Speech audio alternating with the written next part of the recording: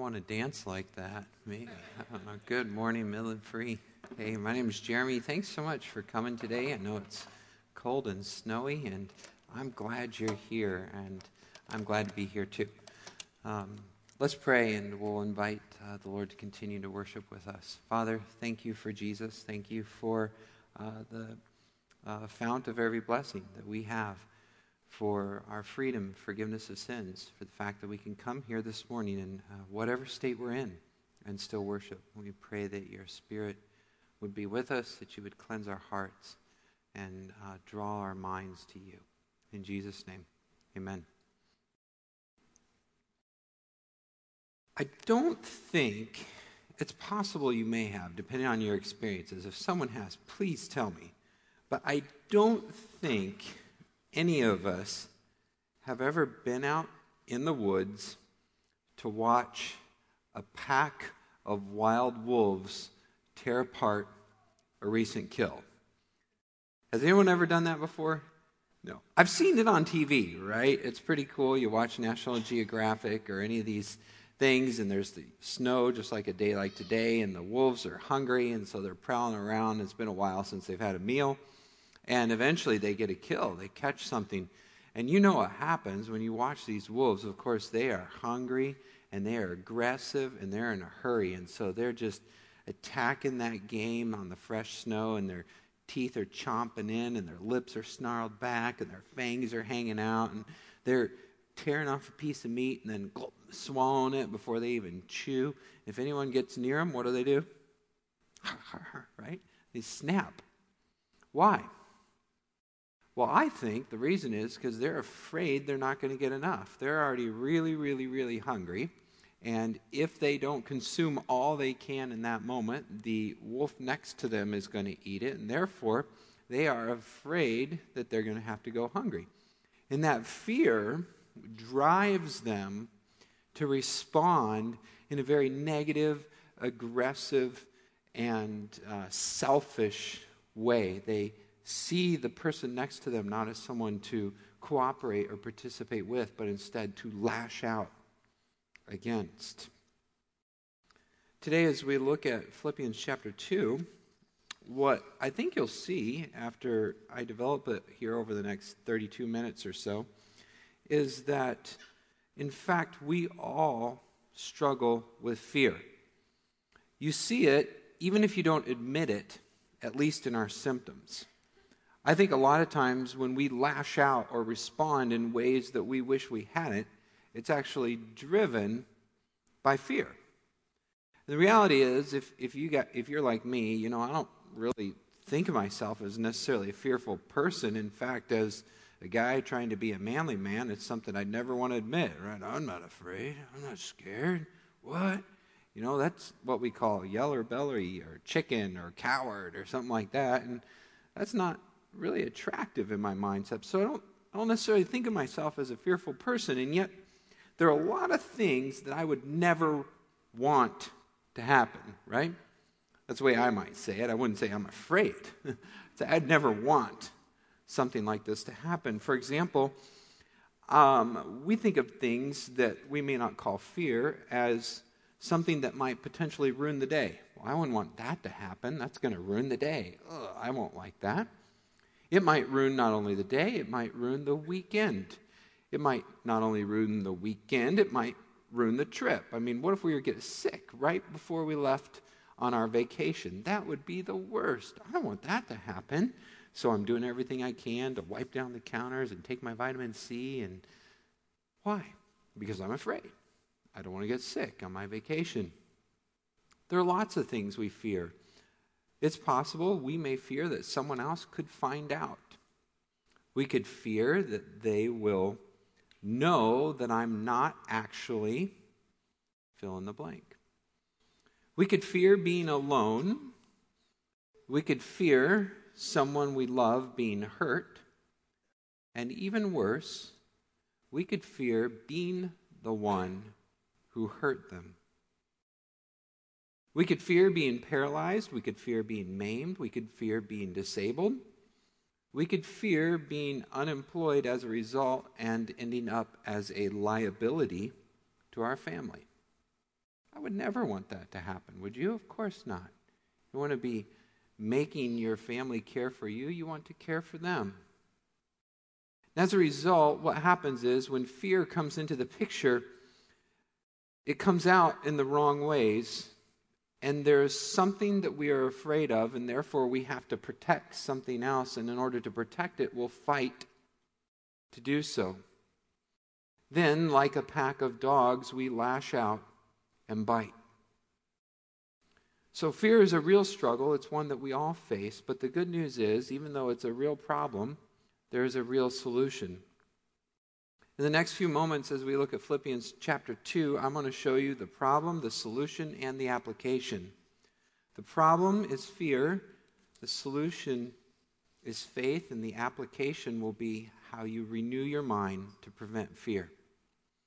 So Philippians chapter 2, if you have your Bible, I'll go ahead and read those verses. They'll also be up on the screen. If you don't have a Bible, you're welcome to grab one. We have blue Bibles in the back. On your way in, you're welcome to pick one up.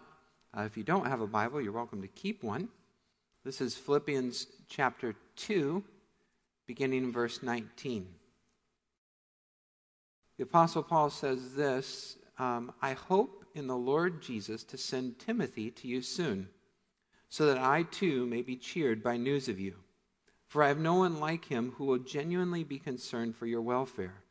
For they all seek their own interests, not those of Jesus Christ. But you know Timothy's proven worth, how as a son with a father he has served with me in the gospel. I hope, therefore, to send him to you as soon as I see how it will go with me, and I trust in the Lord that shortly I myself will come also. I have thought it necessary to send to you Epaphroditus, my brother and fellow worker and fellow soldier, and your messenger and minister to my need. For he has been longing for you all and has been distressed because you heard that he was ill.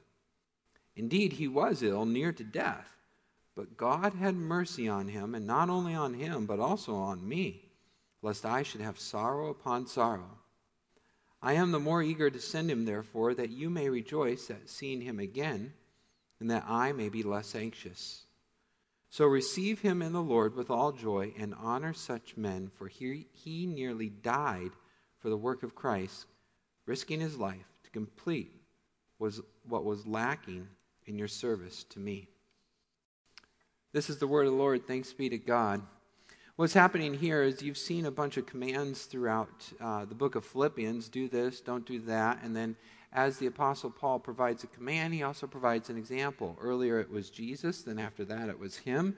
Now there's two guys by the name of T&E or Timothy and Epaphroditus. These are the examples of having the mind of Christ.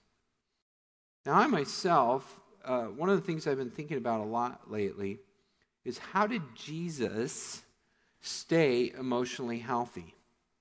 This question is coming to my mind over and over again for a number of reasons, but I think it's a significant one because Jesus faced all, not just some, all of the major crises in life, yet still somehow was able to maintain his mental, his emotional, his spiritual, his relational energy levels, and a healthy perspective the whole time.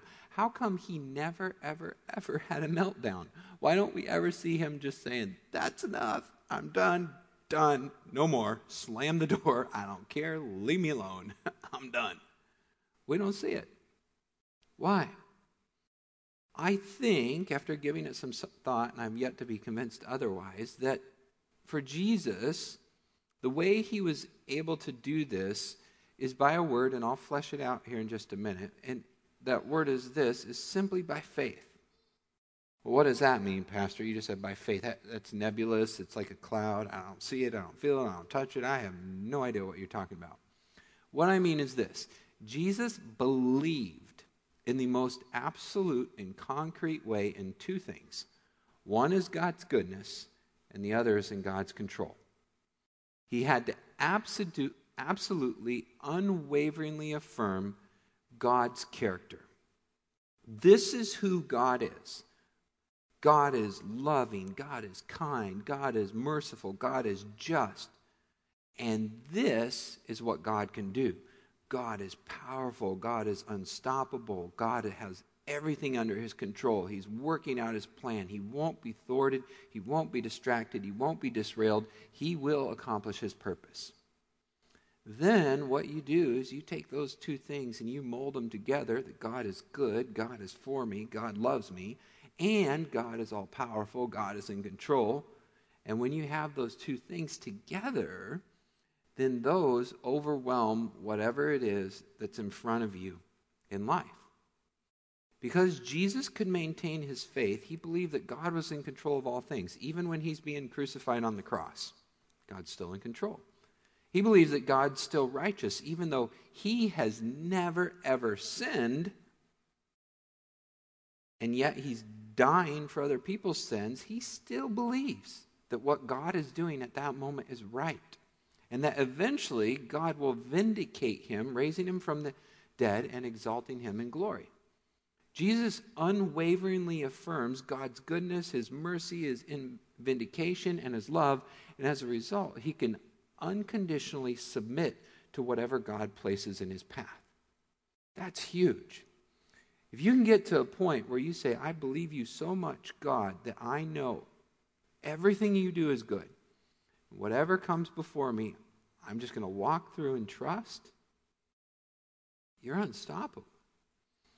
I think that's what Paul was doing in this passage and what his friends were doing as well. When you look more closely at it, you'll see in Philippians 2, verse 19, verse 23, and verse 24, the same sorts of words keep popping up over and over again. And they are these: I hope in the Lord Jesus. I hope and I trust. Over and over again, there's this underlying or undergirding theme of joy, faith, hope, trust. I believe by grace through faith that God is good. The problem is, if you don't have that faith and you don't have that trust, and you don't have that hope, there's a very real possibility when you look at life that you'll say, yep, in this instance, I'm going to come out on the short end of the stick. I am uncertain because I don't know. I am uncertain because I don't have control. I don't know and I don't believe, and therefore I'm afraid. I'm afraid of being taken advantage of, and as a result, what I have to do is protect. And as I protect, I look out for me and myself because I believe that no one else will. And when people cannot trust, and when people become protectionistic like that, then what ends up happening is they snap at each other. So when you see these symptoms in your life, here's an application for you, church. Ask yourself the question. Sometimes we go to just the surface level and we say, oh, I'm just being selfish. It's just because I'm a person. But actually, that selfishness may be driven by something deeper underneath, and that something is fear. What is it you're afraid of? I'm afraid of this ruining the day. I'm afraid of this ruining the weekend. I'm afraid of not having enough. I'm afraid of... And then you start to protect and you guard that thing. Watch, for example, children who fight over ice cream and who gets how many scoops. Don't you dare give him a teaspoon more than my brother. Boy, what? It's okay. I'm your father. I love you. I'm giving you ice cream. Why are you fighting over this? Watch young people vie for popularity and attention to the pain of their peers. Why? Watch adults jockey for influence, sway, and position. Watch corporations become embattled over contracts and nations go to war over territory and who gets how much. Why? Because we're all afraid. It's not just that we're selfish, we're afraid. We're afraid who's going to protect us. Where's God in all of this? Where's the God who rejoices over you with singing? Where's the God who gave his only Son? Where's the God who fights for you? If he is not there, then there is only fear. But for those who believe, God is in control, and he will vindicate the righteous, then everything is going to be okay. and everything's okay, it means I don't have to protect. And if I don't have to protect, that means I can sacrifice. And that means I can genuinely become selfless. Why? Because there is a hope that even if I give up everything I have now, the future will still be better. Because I believe, I trust. I know that God will pay me back even if I suffer injustice now. Therefore, I have hope.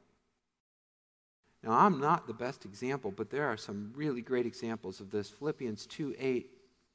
Jesus, we said earlier, truly believed. He trusted. And so he wasn't afraid. And as a result, because he wasn't afraid, he was able to humble himself, becoming obedient even to the point of death, even death on a cross. Paul, in verse 17, is being poured out like a drink offering upon the sacrificial offering of your faith. And Epaphroditus, in verse 30, nearly died for the work of Christ, risking his life to complete what was lacking in your service to me. In other words, all of these examples did the exact same thing. They trusted God so much so that they said, even if I'm wronged, even if I lose everything, even if someone else takes advantage of me, I am going to trust and believe that God is good and God is in control, and therefore whatever I give up now is going to be okay because I'll be paid back in the end. In other words, they overcame fear with faith. The problem we face is fear, and the solution is faith. Look what John tells us. He says, this is the victory that overcomes the world. Do you want to know what the victory is that gives you victory over everything in this life? Faith. Faith is a victory that gives you complete victory over everything. If you give that up, you've got nothing, because there's stuff that's going to happen that you can't control, and then it's over and it's done. Kaput. You lose. You aren't going to win the game every single time. So how do you get through this life? The only way is by grace, through faith. If you don't have that, all you have is fear. This is the victory that overcomes the world, our faith. So the problem is fear. It shows up in selfishness. These two guys are examples of unselfishness. Why? Because they're unafraid. The problem is fear. The solution is faith. Now, I want to give you the application in the next few moments, some very real ways in which you can implement this into your life.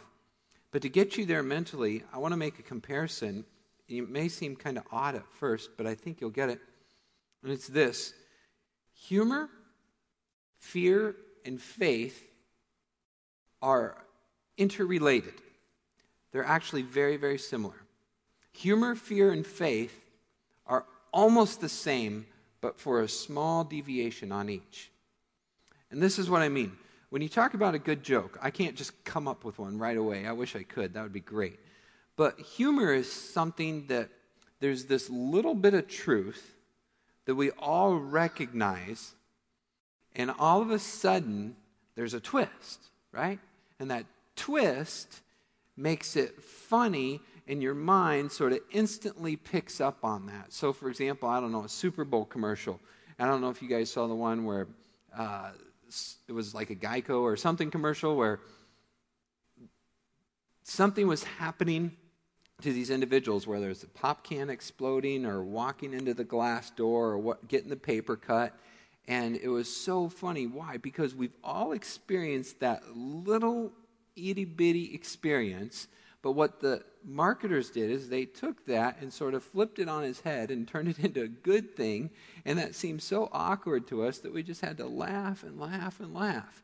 They took this little tiny bit of truth, they twisted it, and it became funny. That's humor. Well, because, for example, if I said something to you that didn't have any truth in it, it really wouldn't be funny. You'd just be like, okay, that was weird. What did you just say? But because it has a little something there, not too much. If it's too much, it's offensive. But if it's got just a little, then it's funny. That's humor. So take humor and then take, for example, fear. Fear does the exact same thing. It takes something that's slightly or just a little bit true, and then it twists it. And what happens is, just like in humor, when your mind instantly sees it, in fear, your mind instantly goes down this path, and you say, well, if this happens, then this happens, and then this happens, and all of a sudden you've gone, crash, and you're way, way low, because you've just instantly followed this path of fear. It's taken a little tiny thing that actually is true, maybe something you don't like about yourself, or something you don't like about somebody else, or something you don't like about your job, or the reality of your existence in some way. And it's taken that and it's twisted it. And now you're in trouble because you're afraid. You've gone down this path. You may not be shaking, but you can't sleep at night, or you're anxious, or you're reacting in ways that you don't like to other people. Why? Because fear has got a hold of you and twisted some tiny little truth. Now, it's only taken a tiny bit, and what happens is, if you see where you've ended up, it's nowhere close to what this is. That's what fear does. And so, the way to overcome fear is by faith, and the difference is, what happens is, it's really interesting, because fear takes a little bit of truth and twists it, and it becomes big. But oftentimes, in our faith, there's this huge pile of truth, right? Here's the Bible. It's ginormous. And you look at this little piece of fear truth, and it's very, very small. And yet, the irony is, we can see the tremendous implications of our fear, but we can't see the implications of our faith, even though the weight of what we have in our hand is so much greater. We have this huge piece of truth, and we're not even paying attention to it or noticing it or listening to it. And there's a little tiny piece of fear, and we're all wrapped up on it. We're like, oh, and we follow that path. So, what the apostle tells us, to overcome fear by faith is by the renewing of your mind. It's taking this body of truth and going squash to that thing over there. It's not saying it's necessarily not true, but it's fighting the fear with faith and believing what God has said over what all the other things, voices, people, or whatever are saying to you. So you fight fear with faith. You fight it by the renewing of your mind. Let me show you where he says that in Romans chapter 12. Apostle Paul says this is how you do it. Because, if I were to stand up here to you this morning, I'd say, okay, fight fear with faith. Just believe. Increase your faith. Increase my faith. How in the world do I do that? Like, do I have a button or knob on my sleeve that I can just sort of turn up? No, faith increased a little bit today. Great. No. You do it by renewing of your mind. Let me show you. Romans chapter 12 says this. I appeal to you, therefore, brothers, by the mercies of God, to present... Oh, look, this sounds so familiar. To present your bodies as living sacrifices. What did Paul just say in Philippians? I am being poured out as a drink offering for your faith. Interesting. Present your bodies as a living sacrifice. Jesus, Paul, Timothy, Epaphroditus, who almost died. Holy and acceptable to God, which is your spiritual worship. Here's how you worship. Do not be conformed to this world, but be transformed. How? How am I transformed? By, this is the means of transformation. This is how change comes. By the renewal of your mind. That by testing you may discern what the will of God is and what is good and acceptable and perfect. In other words, the solution to the problem. Problem is fear. The solution is faith. The application is by renewing your mind. Now, let me be very clear here, because I think we as, North Americans, we kind of go one way when we hear this. We hear, renewing my mind. I get it. That means just suck in more knowledge, like acquire information, read another book, and therefore I'll know more and it'll work. But any of you who've ever tried that would probably raise your hand and say, I don't know, I read these 4 books and it hasn't gotten any better. What's going on?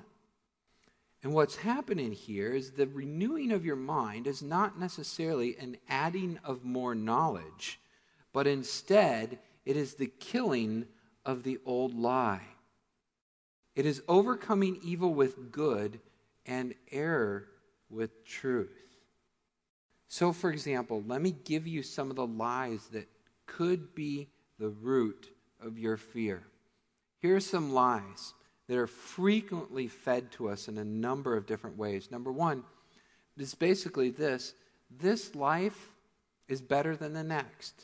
Like this is as good as it gets, right? You may hear yourself say that. I got to do this now because this is all there is. You're acting like an agnostic at that point. This life is better than the next. No, that's not true.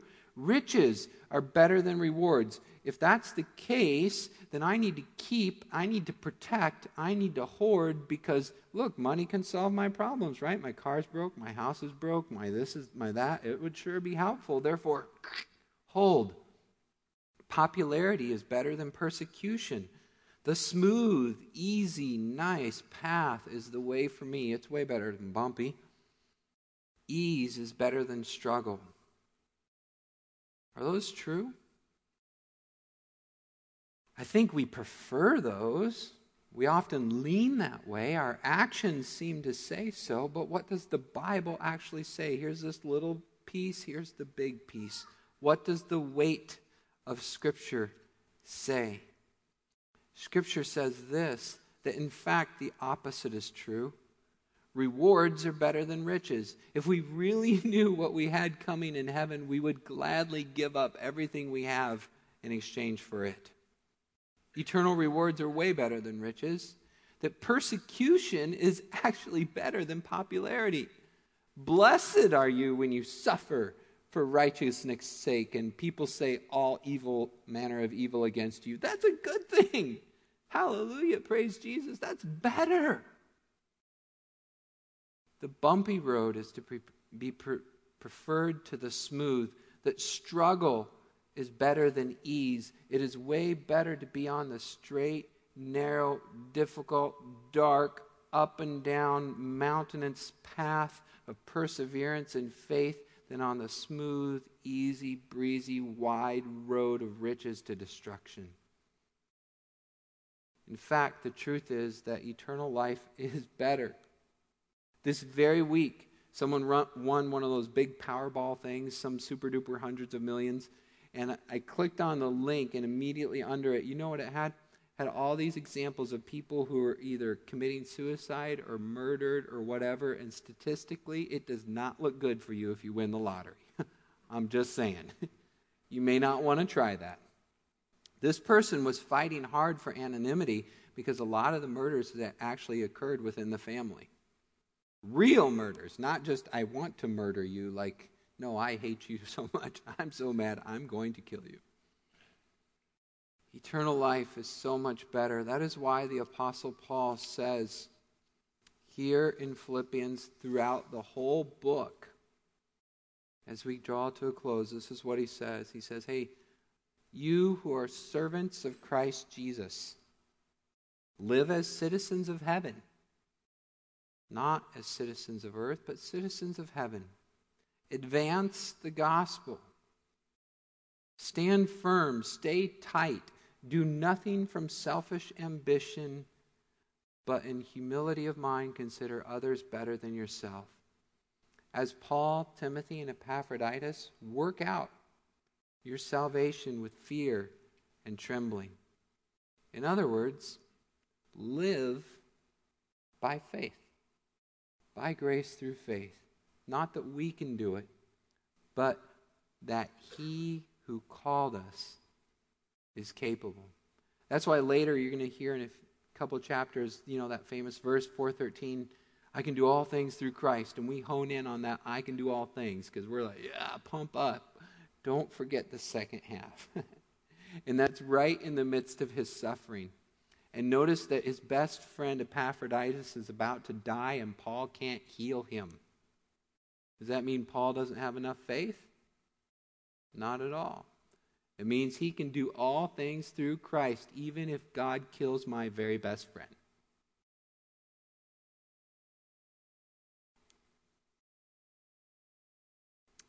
The problem is fear. The solution is faith. And it's accomplished by renewing your mind, overcoming evil with good, error with truth, taking the great weight of Scripture and letting it pounce upon all the evil invasions of untruth that come into your life, from other people, from media, from yourself, from inside, from anywhere. Overcome evil with good. Therefore, I tell you, church, do not, like a pack of wolves, be anxious about your life, what you will eat or what you will drink, nor about your body even when it hurts, what you will put on. Is not life more than food and the body more than clothing? Instead of being like a pack of wolves, be like a flock of birds. They neither sow nor reap nor gather into barns, and yet your heavenly Father feeds them. Are you not of more value than they? And which of you, by being afraid or anxious, can even add a single hour to his span of life? Therefore, don't be anxious, saying, what shall we eat, or what shall we drink, or what shall we wear, or what will come of us if we do or don't? But instead, seek first the kingdom of God and his righteousness, and all these things will be added unto you. Father, we thank you and praise you for your perfect plan for our lives. And Lord, I confess, anytime I get upset, anytime I fail to trust, anytime I feel worried or discouraged, Lord, it's probably a sin of not trusting you. I pray, God, that you would increase my faith and that I would trust you through that process, that I would overcome evil with good and fight error with truth and hang on for dear life. God, overcome our fear. Provide us the solution. Increase our faith. And may our minds be renewed in Christ, in whose name we pray. Amen.